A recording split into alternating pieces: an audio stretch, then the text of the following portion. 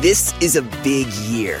The Ohio Lottery's golden anniversary. 50 years of excitement, of growing jackpots and crossed fingers. 50 years of funding for schools, of changed lives and brightened days. 50 years of fun. And that is worth celebrating. So watch for can't-miss promotions, huge events, and new games that will make the Ohio Lottery's 50th year its biggest one yet. Learn more at funturns50.com. At KPMG, we make the difference. It's not just something we say, it's what we do. Our professionals believe in the value of collaboration and the power of technology. We work closely with clients to uncover insights that illuminate opportunity, develop bold solutions that innovate industries, and create better outcomes driven by data. Brighter insights, bolder solutions, better outcomes. It's how our people make the difference, driving growth and value for our clients. KPMG, make the difference.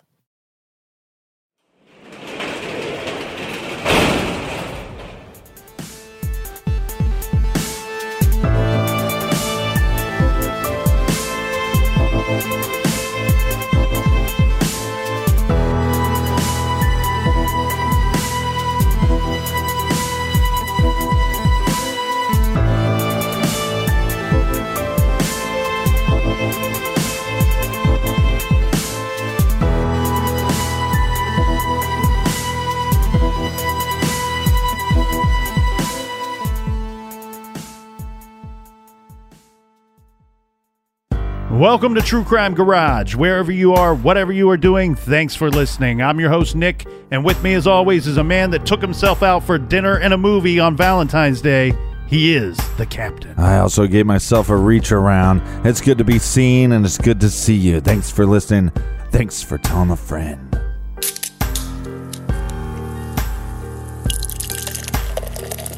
I really need to drink now. And thank God, today we are drinking Sweet Action by 6 Point Brewing Company from beautiful Brooklyn, New York. Garage grade 3 3/4 bottle caps out of 5. Sweet Action is a juicy blonde wheat ale that was originally brewed for a friend's party, but later named after a magazine. It's hoppy and it's got the right amount of fullness with an ABV of 5%. Sweet Action was brought to us by our good garage friends. First up, a huge thank you to Allison in Parts Unknown, and also in Parts Unknown, we have a shout out to Jeff. Hey, Jeff, if you're going to invite your friends over for a barbecue and use the Parts Unknown designated grill areas, please scrape off the meat residue. Let's go out to the West Coast and give a long-distance cheers to Erica in San Francisco. Big shout out to Peter in Alexandria, Virginia. And a we like your jib to Katie and Emily listening at work in Morgantown, West Virginia. We like your jib. Also a cheers to Carrie in Overland Park, Kansas. And last but not least, we have Mitch from Columbus, Ohio. So thank you, everybody, for making this week's beer run very successful. If you want to fill up the fridge for next week's show, go to truecrimegarage.com and click on the donate button. And the best way to support the show is tell a friend and share on social media. You know, just whatever we post, just post to other people. It's a good way to get conversation going about these cases. Spread the word. That's enough of the business, Captain. Everybody gather around, grab a chair, grab a beer. Let's talk some true crime.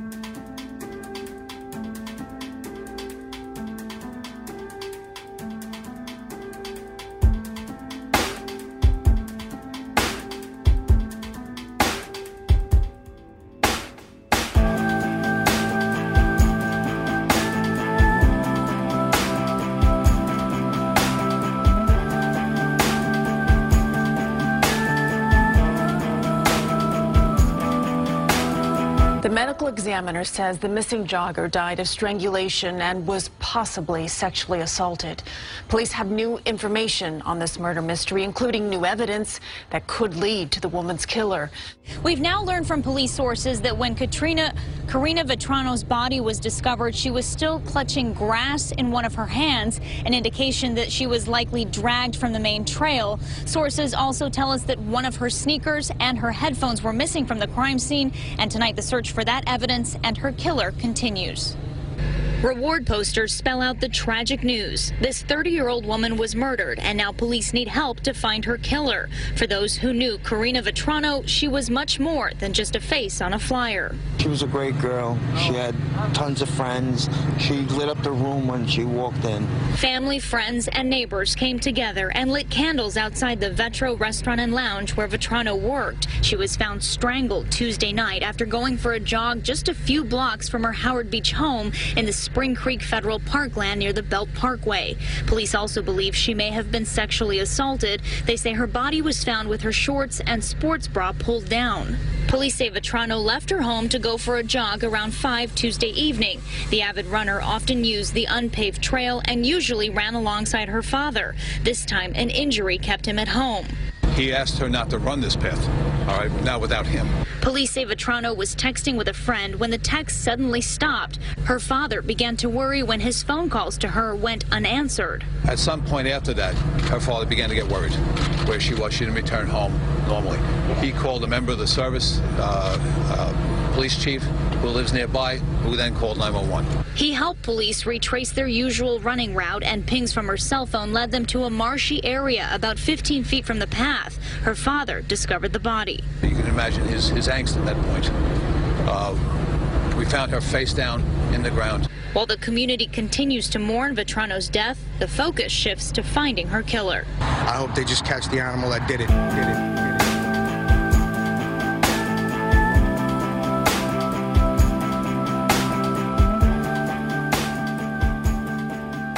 August 2nd, 2016, 30-year-old Karina Vetrano was out for a routine jog near her home. Karina lived in the Howard Beach area in the state of New York. She lived in the same neighborhood as her parents.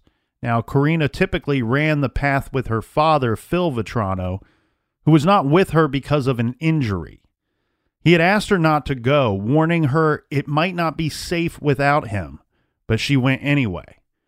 Her typical route would take her through portions of the neighborhood and along a bike path that ran along the Belt Parkway, this taking her over by Spring Creek Park. During her jog, Karina had been listening to music and texting a friend. The last known image of Karina Vetrano was captured at 5:46 p.m. on August 2nd, when a surveillance camera recorded her running past a parked car. Later, her father repeatedly tried to call her cell phone. Karina did not answer. Well, let's talk about who Karina was. Well, she was born in 1986 in New York, and we already mentioned her father, Phil. Her mother's name is Kathy, and Karina was one of 3 children. Karina graduated from St. John's with a master's in speech pathology. She's an aspiring writer. I believe she was working in the restaurant biz at the time of this attack. Now, her father, Phil, who Karina said was her best friend and obviously her jogging partner, he is a retired New York City firefighter. He was one of the many brave first responders at Ground Zero after the September 11th attacks. Now, the area where the Vetrano family lives, this is a nice area. However, we did hear the warning. Phil had recommended to his daughter that she not go out jogging without him. That makes it sound quite dangerous. But what this really means is there is what the people living in the neighborhood refer to as the high weeds area or tall weeds area. This is toward the Spring Creek Park. Neighbors have said that this area, a lot of the girls in the neighborhood have been told not to walk alone along this area. And one neighbor even stated that this is typically where hobos and bums would lurk. It's very similar to like the Gilgo Beach. Yeah. When Karina didn't return from her evening jog, her father, Phil, called her cell phone 3 times. Well, and her father, Phil, was very physically fit. He's a handsome man. Yeah. And then she has a, beautiful mom. So you put those two together, they got a beautiful daughter. Well, and she's extremely fit as well. Avid jogger. When she didn't answer any of these calls, Phil went out despite his back injury that had kept him from participating in the jog. He went out, he's looking for his daughter. This is actually perfect because he knows the route that they would normally take. He knows where to go to look for her. Right. Phil does not find his daughter. In fact, he finds no sign or trace of her. He calls the police and he notifies them that his daughter is missing. The police respond and they join in the search. They quickly use Karina's cell phone information to help narrow the search. They're using the very same calls from Phil when he had called her cell phone to gather cell phone tower ping information to locate her. Mm-hmm. From there, somewhere in the brush off the path, Karina's phone was located, and then police and Phil Vitrino found Karina's body at around 9 p.m. Yeah. This was in the Spring Creek Park area. What's kind of interesting here, though, is everybody said, well, was it hard for you to find your daughter? And he said that he would prefer that he found her than somebody else.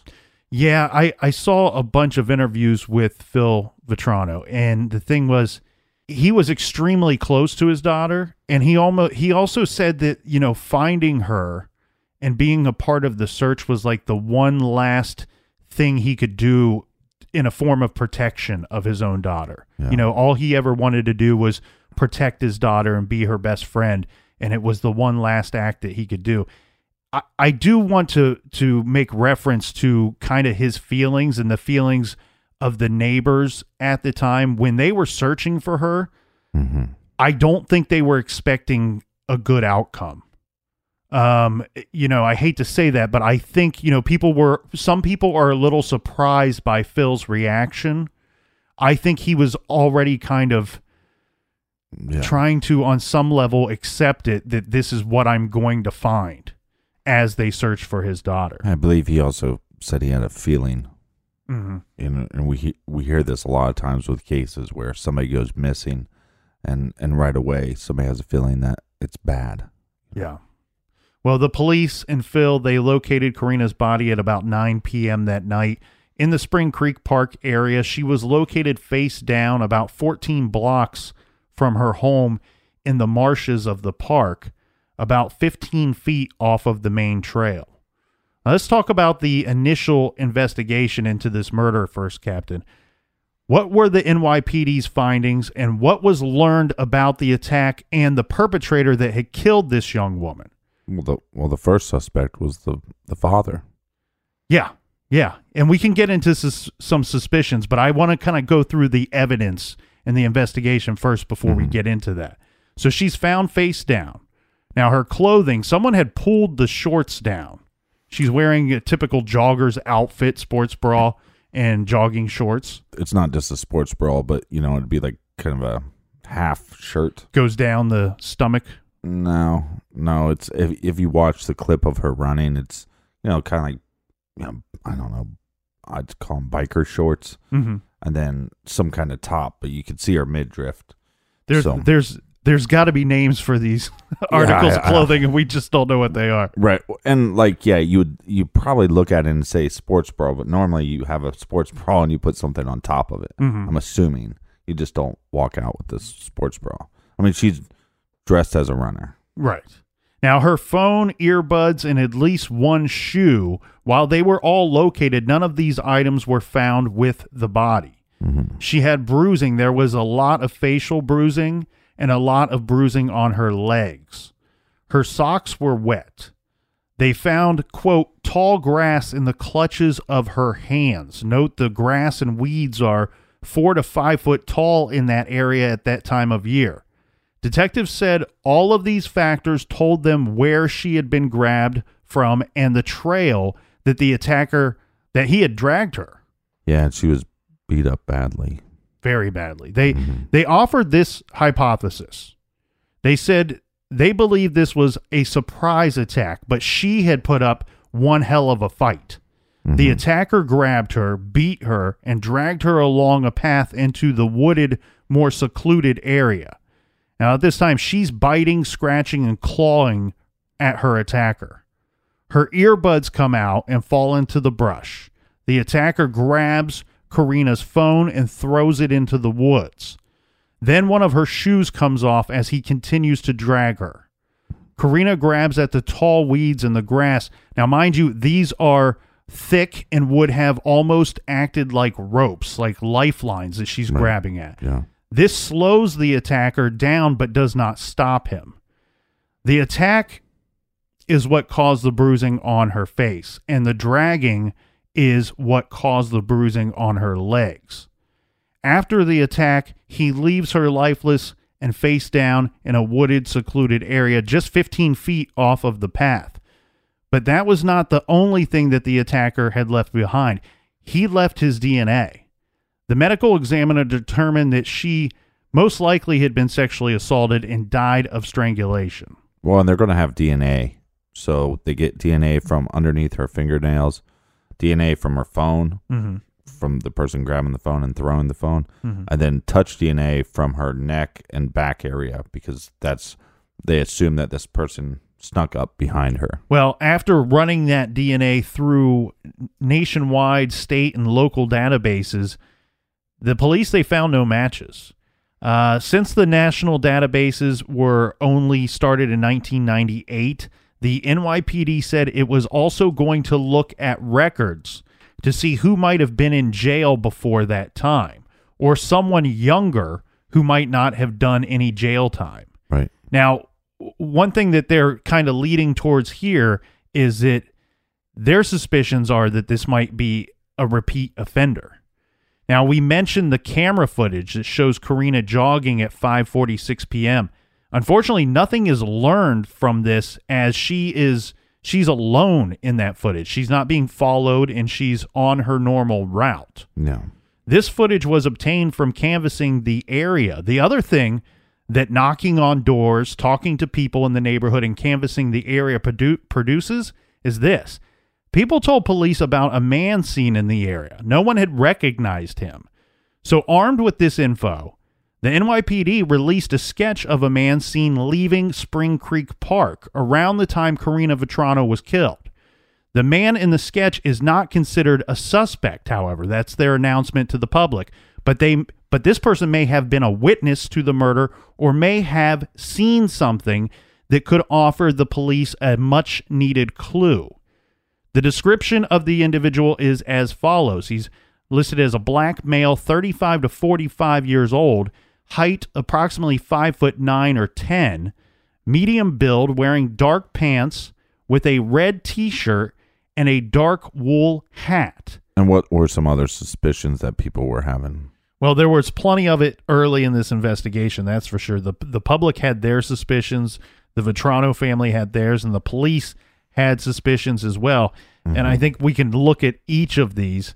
Now, when you talk about the public, first, it's obvious by comments from persons living in the neighborhood. When you have people saying things like girls know not to walk in that area alone, and hobos and bums typically lurk in there, they, while not shared by all of the people, I think it's pretty likely to say, it's pretty reasonable to say that a good portion of that neighborhood believed that some undesirable person that does not live in that community was sneaking around, maybe even lying in wait to attack some woman walking alone or running alone that evening. But a lot of people suspected too that she was targeted for a while, because she is, she was such an attractive woman that they thought maybe she would have been, tracked and monitored and all that stuff. The problem with this thought is that she ran almost every time she ran with her father. Mm-hmm. Well, and that's what made people think maybe the father was involved. Right. And, that was, I saw a lot of this on the internet rather than in news stories. But some people suggested that the father may have killed her. Now, we mentioned that they had a close relationship. He was typically the one that would be out jogging with her. He did go out looking for her, which some have suggested that points towards some form of guilt. And then there's some other stories. We said here that he, along with the police, found her together. Right. There are some reports that indicate that he may have found her, seconds before that the police were following him. Yeah. That they were assisting him in the search, that he was kind of the lead dog on this search, and he was the one that found her first. Yeah, I think that's how it went down. But again, he's avid runner that runs this track all the time, so he's going to know all the areas. And I know we always have to look at people close, on that very inner circle of the victims, because a lot of the times that ends up being the person that has killed the victim. Mm-hmm. However, that's not, I don't have anything to base this off of other than just my gut feeling. When I first dove into this case, I didn't see that from the relationship. I didn't find anything weird about their relationship. What I saw was two people that were very close, and that she wanted to be very close with her father and her mother. She lived in the same neighborhood as them. She was a grown woman who had her own successes. She could have moved elsewhere. She could have lived elsewhere. Right, but from the outside looking in, somebody could say, well, maybe she lived in that neighborhood because her parents made her. I think what happened here was one, her father being a firefighter. Firefighters are normally friends with police officers. Mm-hmm. So if there was any suspicion towards him, he handled it perfectly, because he probably said, hey, I understand that you guys are just doing your job and you're trying to find out, one, what happened and who did this to my daughter. Right. And so he probably was pretty cooperative, and they were able to clear him pretty quickly. Well, yes, they were. And I want to go on record saying that I just saw a healthy relationship between her and her parents. Mm-hmm. Now, yeah, but you're a detective, right? Uh-huh. And she goes missing on a path that she runs with her father. Mm-hmm. You should investigate that angle. Oh, of course. Just 100%. Just because you don't have a feeling of anything weird there, you got to investigate it. And what I'm saying is, because he's a part of the system, he's able to say, hey, do your job, clear me, and let's move forward. Yeah, and in fact, that is exactly what happened. They had DNA in this case, so it makes it pretty easy to clear people if they're willing to submit to the DNA test, which her father did, her boyfriend did, and other family members did as well. They cleared a bunch of people immediately early on in this investigation because of those DNA tests and being able to compare it to something. Now, as far as the Vetrano family goes, their theory, when this case broke, I shared the same suspicions as Karina's parents, that someone living in the area, you had mentioned maybe she was tracked because she was very attractive and she did run that same route almost daily, that someone living in the area was responsible for this. In fact, Phil Vetrano, he had announced publicly that he was looking for a man. Phil did not know the name of this man, but he believed this is a man that must have lived in the area. This is because the man regularly ran along the bike path. Mm-hmm. The man, Phil said, had not been seen running the path since the date of the murder. Later, when Phil announced this during a radio interview and then a TV interview, the man Phil was describing was listening, and the man had came forward. He explained that he had had some type of surgery, I believe, and was not running due to his recovery. Right, just like the father. Yeah. The man, while he remains nameless to the public, he did volunteer DNA to submit DNA and was checked, and he was cleared. Well, think about this, though, right? You're just some guy that runs a path, right? Mm-hmm. And you just happen to see this attractive woman running with her father. Right. But you see them constantly because you guys both run the same path. And then you have surgery. You go, oh, something happened. I can't run. And then you hear on the radio that you might be a suspect. Yeah, that the father considers you to be a suspect, which he should. I would, if I were her father and there was like some dude that I'm used to seeing, and I would be like, wait a second, I've not seen that guy since this date. Right. Let's make sure this is not just a coincidence, which it turns out to be. Yeah, but if you're that guy, you're looking yourself in the mirror and you're thinking, do I really look that creepy? Do I really put off this creepy vibe? I'm just running for health reasons. I'm running to stay in shape. And you think I'm a creepo? You know what I mean? I'm just saying, you'd have to look at yourself. You'd have to think about your hairstyle. Maybe think about the shoes you're wearing. And change that. You don't want people thinking that you're some creep running in the park. Let's get into the police suspicions. And this is one thing that seemed pretty clear from the get-go. They outwardly stated that they believed that they were looking for someone with a record, with a with a previous record of similar type offenses. One, it's because it was such a violent attack. Right. And it's also in broad daylight, pretty much. I mean, even though you're going to be pulling this girl into this marsh, there's people out there. Yeah. I mean, so rightfully so. This seems like an act that somebody that had priors would commit. And I think it's all those elements that makes them convinced that this was a serial offender, maybe a serial rapist or serial murderer. Because this was stated to reporters and to the public, and from what they said in regards to the DNA testing, remember they said that they had ran it through nationwide, state, and local databases. No matches were found since the national database. Okay. Sorry about that. Spit it out there, was Junior. Only started in 1998. They said they were going back to look at records to see who might have been in jail before that time, or someone younger who might not have done jail time. The chief stating that they could be looking for a teenager.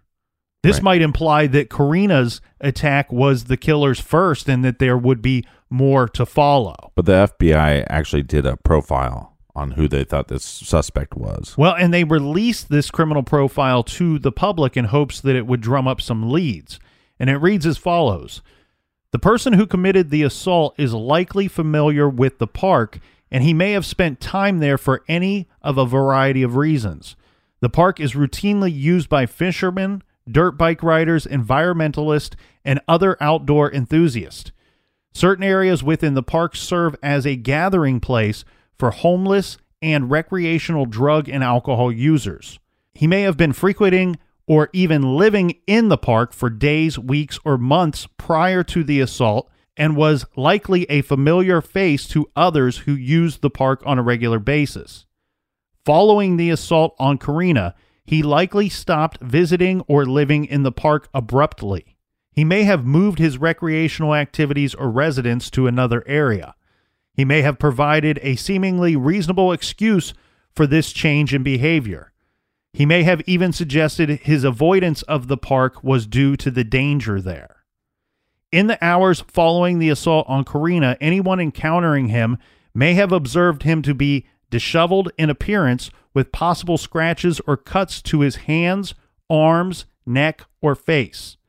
It could have appeared that he was in some type of fight or accident, and he may have given any of a variety of excuses for his appearance. Following the assault, he may have noticeably changed his level of alcohol, drug, or tobacco use. He may have paid careful attention to media reporting on the assault of Karina. He may have taken steps to limit his exposure to the media reporting, and he may have changed his appearance. Well, that's the FBI profile, but what did the chief have to say? Chief Robert Boyce with the NYPD said that detectives believe that the killing was a random attack. He said one theory is that the killer retreated through the weeds and emerged along the Belt Parkway in Brooklyn, pointing out that detectives traced all possible escape routes with no suspect on camera and no evidence indicating any one person. The chief added that detectives think that the wool hat that was seen in the sketch of the man that they wanted to talk to, he thinks that that could be the key to figuring out who this person is, reminding us that the murder took place on August 2nd, a hot day. Karina was in shorts, as we had discussed, stating that you usually don't wear a wool hat on a hot day. In fact, this is what made the people that had seen him, that had gave his description to the police, this wool hat was one thing that made these people remember him, and two, to take a closer look at him when they had seen him to begin with. The people that spotted this man all found it to be strange that he was, in fact, wearing this on such a hot day. Keep in mind, this profile, the information provided to us by the police and the sketch, these are all released months after the murder in hopes that someone would come forward who knew this guy.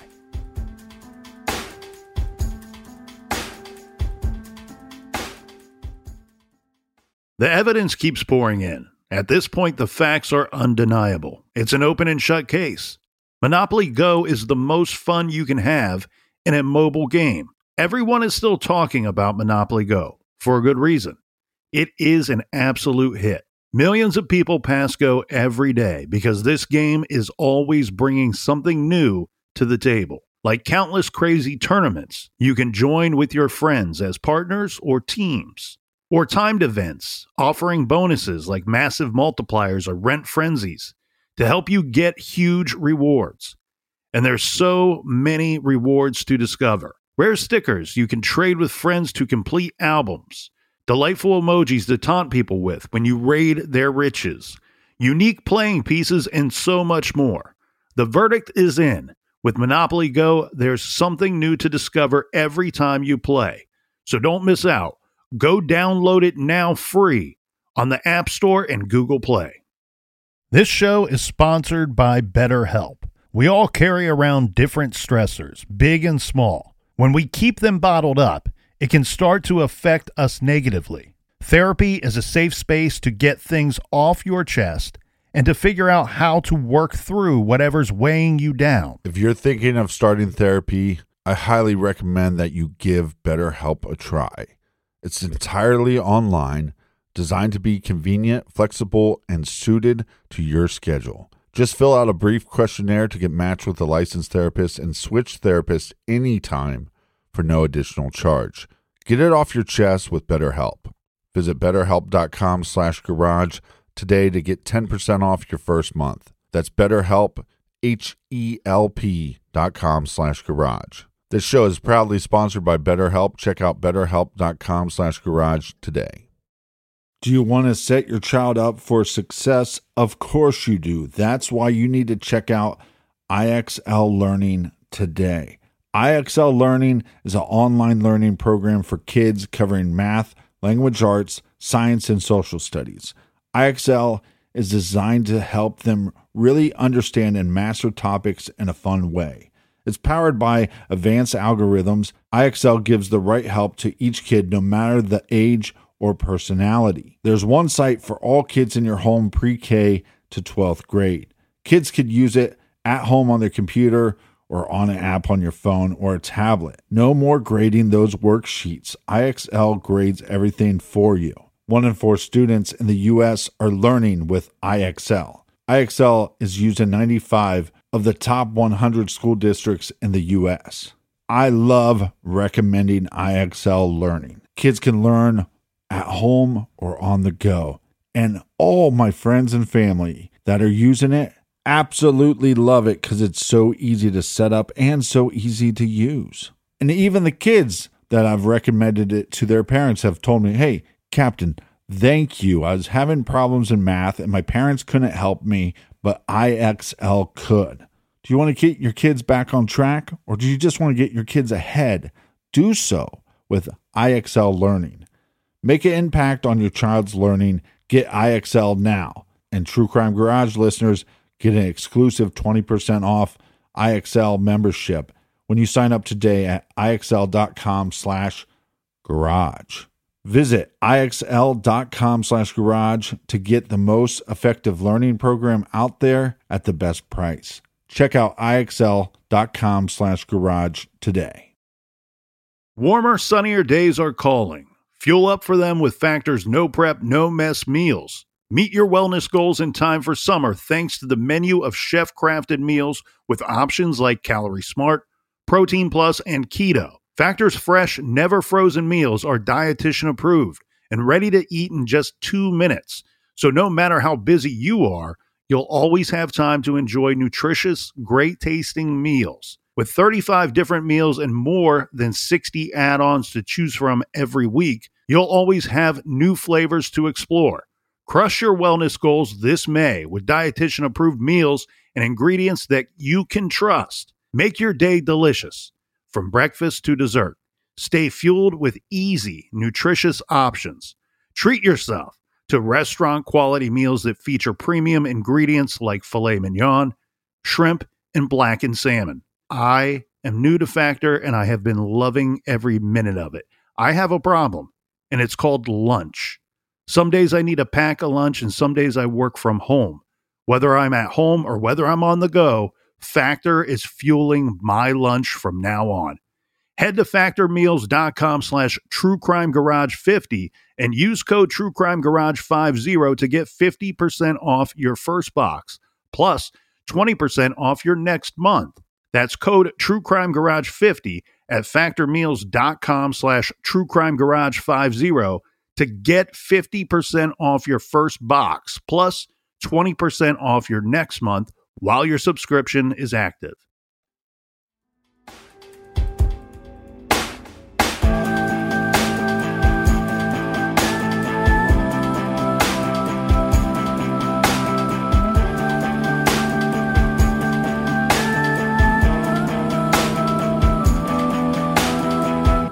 State police are asking for your help in the investigation into the murder of a woman who left for a jog in central Massachusetts this weekend and never came home.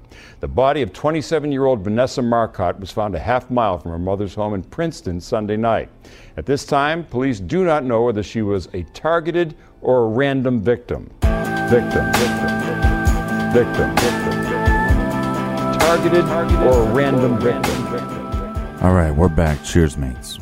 And as you just heard in that audio clip, just 5 days after Karina Vetrano was murdered while out for a jog, about 175 miles away, another woman is attacked and murdered while she is out for a run. Vanessa Marcotte, 27 years old, who lived in New York, was found dead in a wooded area near Brooks Station Road, just about a half mile from her mother's Princeton, Massachusetts home.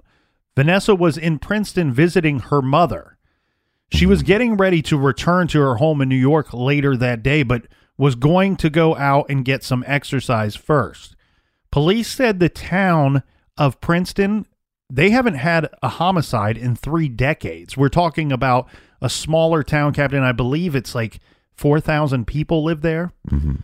So, yeah, this is not a common occurrence for the Princeton Police Department. Now, who was Vanessa Marcotte? Well, she grew up in Leominster and attended the Bancroft School in Worcester. And then she graduated from Boston University in 2011 with honors. She was known for her love of running. She spent her free time volunteering and helping others. Marcotte was living in New York City, where she worked for Google as an account executive. Now, the breakdown of how this last day went goes like this. Around 1:15 p.m., Vanessa leaves her mother's house. This is at 109 Brooks Station Road. At 2:11 p.m. is the final transmission from her cell phone. She's not heard from. Police actually believe that her phone was either disabled or turned off at this point. So at 3 p.m., her mother, Rosanna, is going to report her missing. This triggers a search that expanded into neighboring towns.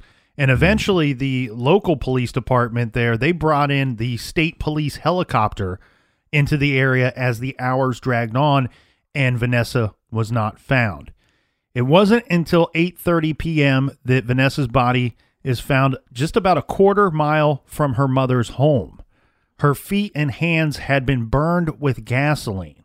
All of her clothes had been removed except for her sports bra. One of her shoes was found at the scene, but the other shoe and her clothing, including a baseball cap and her iPhone, were not found. Right. When investigators searching with dogs found her body, her nose was fractured and her throat was crushed.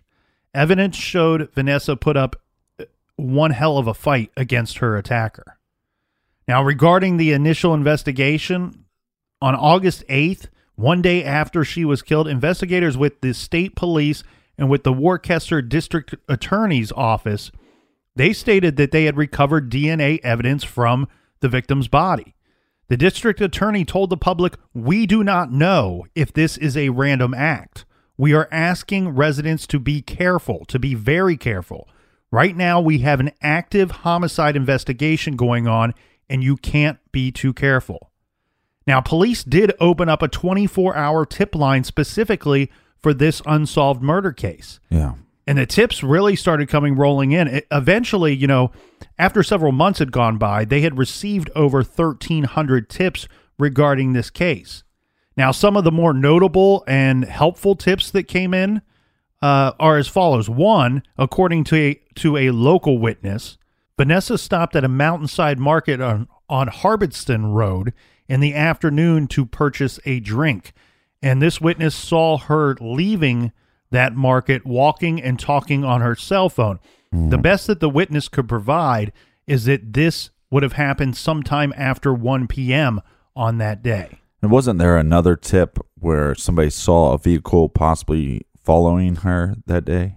Yeah, someone had seen a person that resembled Vanessa walking in the area that was told that she was walking. And they believed that they had seen a vehicle that they thought to be following this person. Now, there's not a whole lot of information inside this tip. It sounds to me like it's something that was observed, that was seen by a witness, and not, sometimes you see things and you just don't really pay attention to them because you're going along about your ordinary business on an ordinary day. Oh, I pay attention. We do a podcast every week that tells me I need to pay attention. You carry around a little steno pad and just write down the events of the entire day. And I have these Google glasses that record everything. Now, maybe the tip that would provide the most information came from a Princeton resident by the name of Andrew Squire. He provides a tip that on the day that Vanessa was murdered, he had been driving on the road that she was believed to have been walking and jogging on. He told investigators that at around 1:45 p.m. on that same road, he had saw a man standing next to a dark Ford Escape. That's a SUV. Okay. When he passed the vehicle, he noticed that the hood was up and a man was standing next to the SUV. The man was on a phone. Now, Andrew Squire believed that the man had been talking to someone about getting help for his car. It appeared to him that the vehicle had broke down. Possibly, but we've seen this ruse before. Yeah. Act like my car is broken. Hey, lady, can you help me? Andrew Squire then drives past a second time. This is a few minutes later. Right. And the SUV is now closed and locked. So Andrew must have stopped to see if the vehicle was not locked. According to his statement, it's locked. That's weird. He stated that no one is standing near the vehicle at this time and that the windows were so dark that he could not see inside the vehicle. Right. So he drives past the area where Marcotte's body is eventually found. He sees this man standing next to a dark Ford Escape. The hood is up on the SUV and the man is on the phone appearing to talk to somebody. Now, one thing I want to get into here a little bit, Captain, is when we said that he drove by a second time, this wasn't like he saw this and immediately thought it was suspicious, so he turned around and he came back there immediately to check on the situation. No, Andrew was going somewhere. I believe he was dropping either his family off or people he knew. He was dropping them off at church that day. So he had drove them to the church from picking them up or from his home, and then drops them off at the church, and then he returns going back the same route to return to wherever he'd come from. Right. Now, the thing I want to point out here is as far as what time that was, we have this 1:45 time marker of the time that he first saw the vehicle. According to newspaper accounts, it's all over the shop what time he saw the vehicle to be locked and no man standing next to it. So I don't even want to begin to give a time for that. But he drops these people off, and he's traveling back through the area. He must have thought, well, you know what? If this vehicle's still on the side of the road, maybe I should see if this guy ever got a hold of anybody to receive help. Right. This is a smaller community. I don't know that everybody would do this in every community, but I can certainly see this going on in a smaller community, stopping to see if the person had received any help. This time, the hood is closed on the truck. It's locked up, and he can't see into the windows, so he just goes about his business. Yeah, but if your car breaks down and maybe your cell phone dies, then you got to lock your car up and then go to a convenience store to make a call or whatever. Yeah. But, okay, so we have two women that are attacked. Why running? Mm-hmm. We have under 200-mile distance. Yeah, it's approximately 175 miles from Howard Beach to the Princeton, Massachusetts area. And the strange thing here, Captain, is we have two attacks that are so very similar. We have victims that are so very similar in areas where you wouldn't expect these type of attacks to go down. And this is occurring just 5 days apart from one another. And it makes you wonder, because in the first case, we go, this possibly is a teenager. This is possibly the suspect's first attack. According to NYPD, those are their words, yes. Right. Did this person drive, 200 miles, which would then also explain the car breaking down possibly? Mm-hmm. Is this person responsible for both attacks? Well, and the other strange thing that links these two crimes together as well is, like I said, the victims are so similar. You have, in Karina's case, a 30-year-old woman from New York, and in Vanessa's case, you have a 27-year-old woman from New York as well. She's in Massachusetts visiting her mother and her extended family. So we have a very similar victimology. It's a very strange situation, and both of these cases really jumped in the spotlight at the time. And think about it. It's just less than a week apart. The media immediately linked these cases together, and these two victims will forever be linked together because of the media putting these both in the spotlight. Now, in the Vanessa case, in Vanessa Marcotte's case, we have something similar here as well, because it's about 6 months later, in February of 2017, the district attorney in that area released more information regarding a suspect, an actual suspect in Vanessa's murder. And a profile was based off of DNA collected where her body was found and based off of witness statements. And this is what they released to the public. They believed Vanessa was most likely attacked at random by a stranger, and that the killer most likely lived in or frequented the area surrounding Princeton. The killer is a Hispanic or Latino male in his late 20s to 30s with an athletic build, average height, and either short or shaved hair.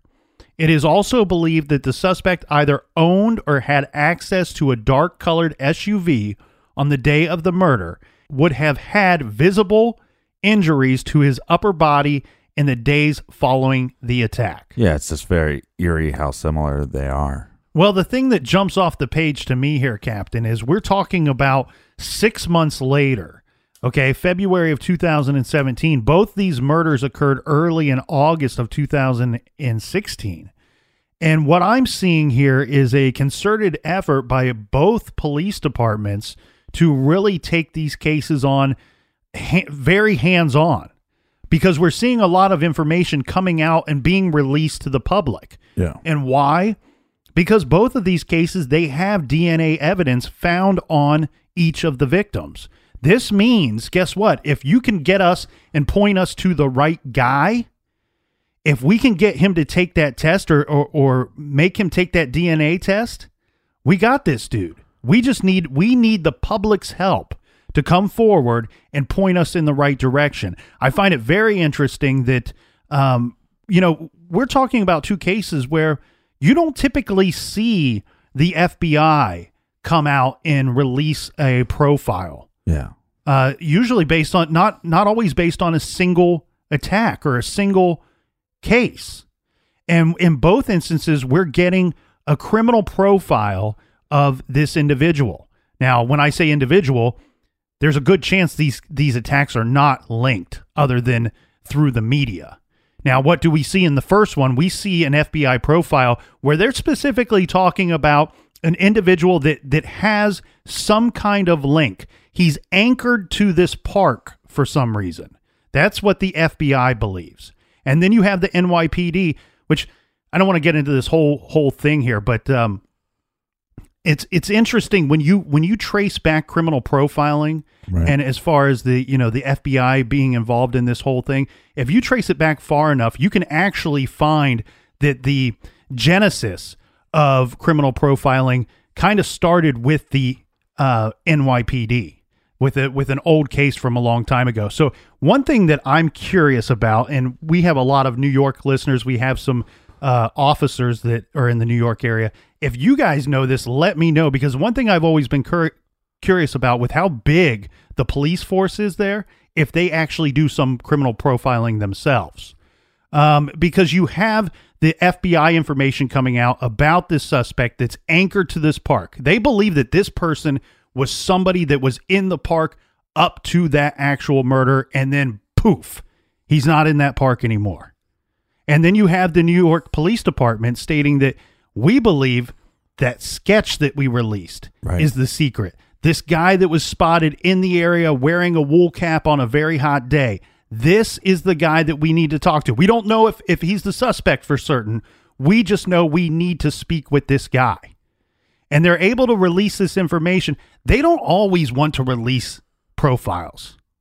Investigators don't always want to release these things. They don't want to show too much of their hand. But in these cases where you have DNA and you only need to be pointed in the right direction to get that guy, you have to keep this in the public's attention. You have to keep this on the public's mind, and that requires releasing new information from time to time to keep the case in the spotlight and provide tidbits of knowledge and nuggets of information where somebody somewhere goes, aha, I remember something, or I know somebody like that.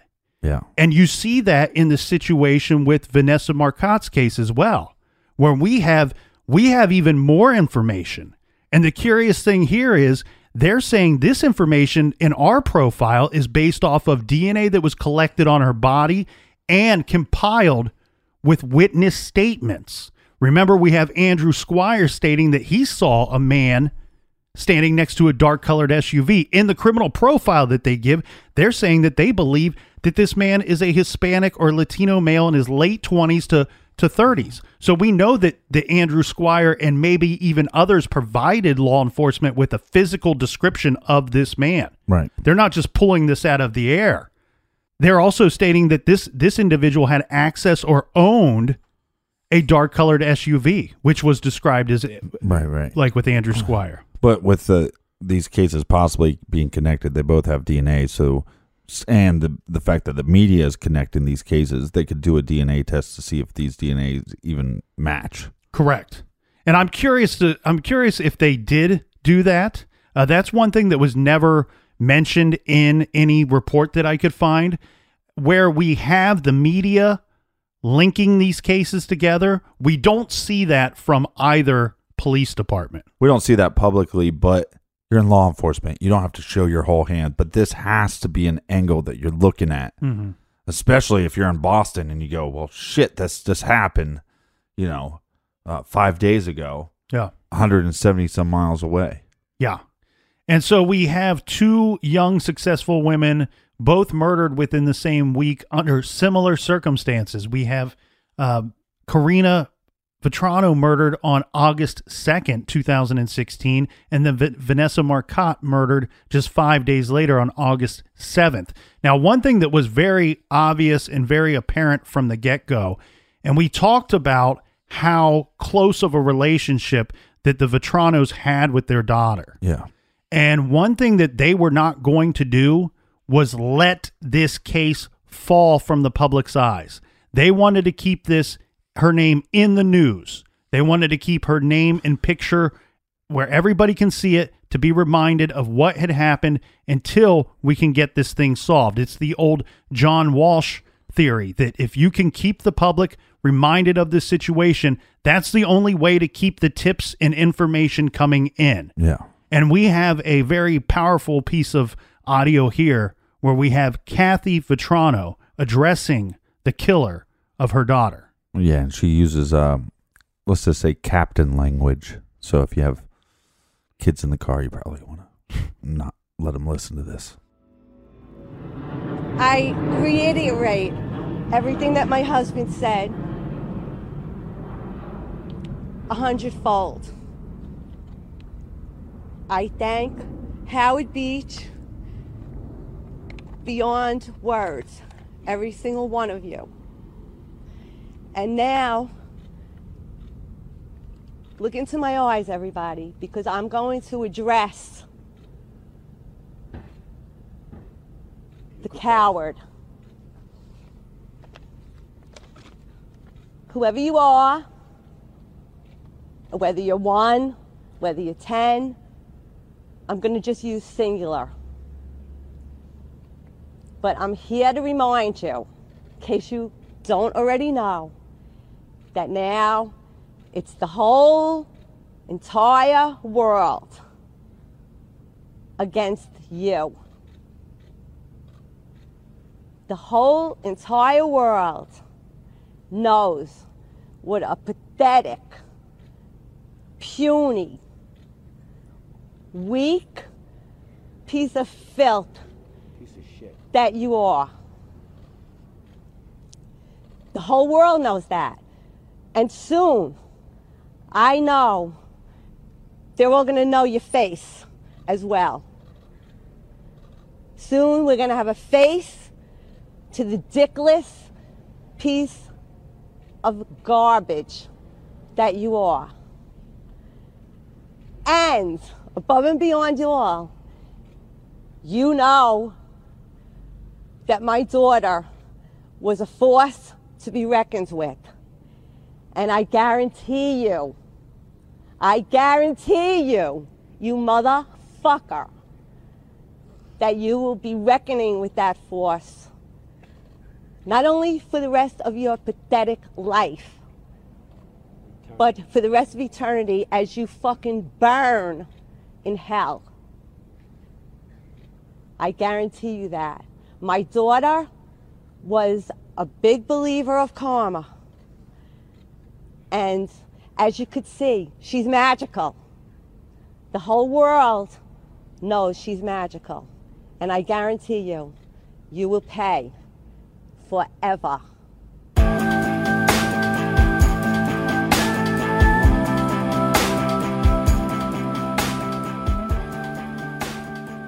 Good for them. I love these parents. Yeah. I wish they were my parents. Yeah, they're very good people, and it's easy to see why Karina was so close with her parents. They were a big influence and a big part of her life. And we see that as well with our other victim, Vanessa Marcotte. I mean, she lives in New York. She's very successful. I mean, that's a hell of a job to work at Google. Mm-hmm. And she goes home every other week to visit her mother and her extended family. So we're talking about two very good people. Yeah, but I love this mom because she doesn't hold back. She says, "You're weak. You're a coward." And then you hear her dad in the background. He says, "Piece of shit." Because that's what you are. You're a piece of shit. So I applaud her and him. I think that's the right approach. All right, there's a lot more to get to in both cases. In the murder case of Karina Vetrano, as well as Vanessa Marcotte.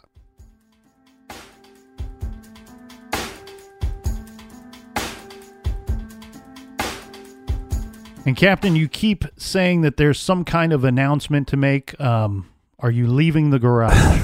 I'm leaving. I'm pregnant is what happened.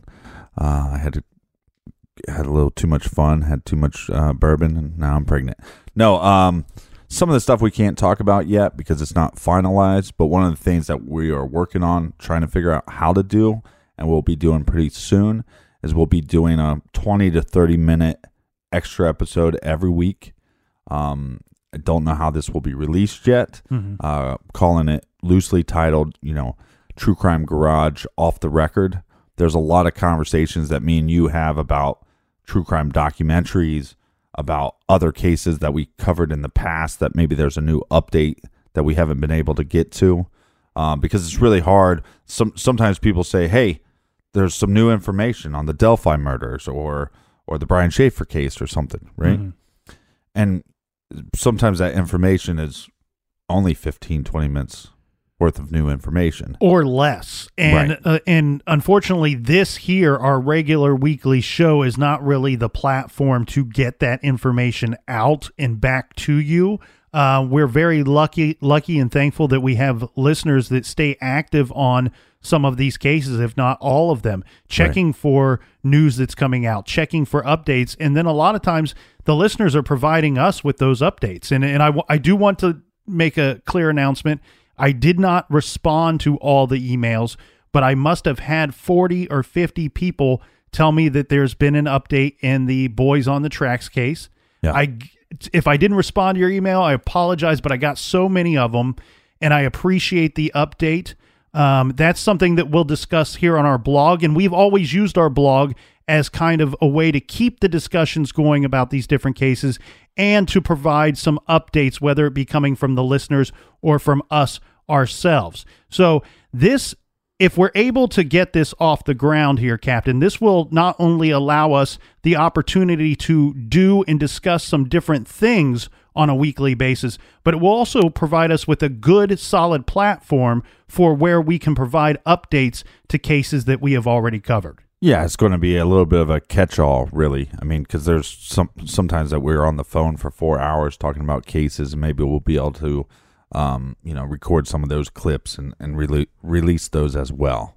So that is part of the big announcement. There is more to come, but I didn't want to keep teasing you, Right. I don't want to be like that. All right. See you back here in the garage tomorrow. Until then, everybody, be good, be kind, and don't litter.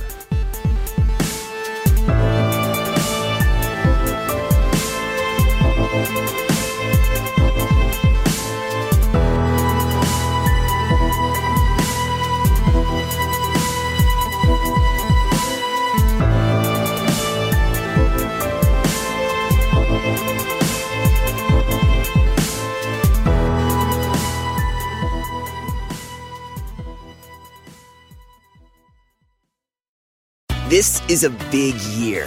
The Ohio Lottery's golden anniversary. 50 years of excitement, of growing jackpots and crossed fingers. 50 years of funding for schools, of changed lives and brightened days. 50 years of fun, and that is worth celebrating. So watch for can't-miss promotions, huge events, and new games that will make the Ohio Lottery's 50th year its biggest one yet. Learn more at funturns50.com.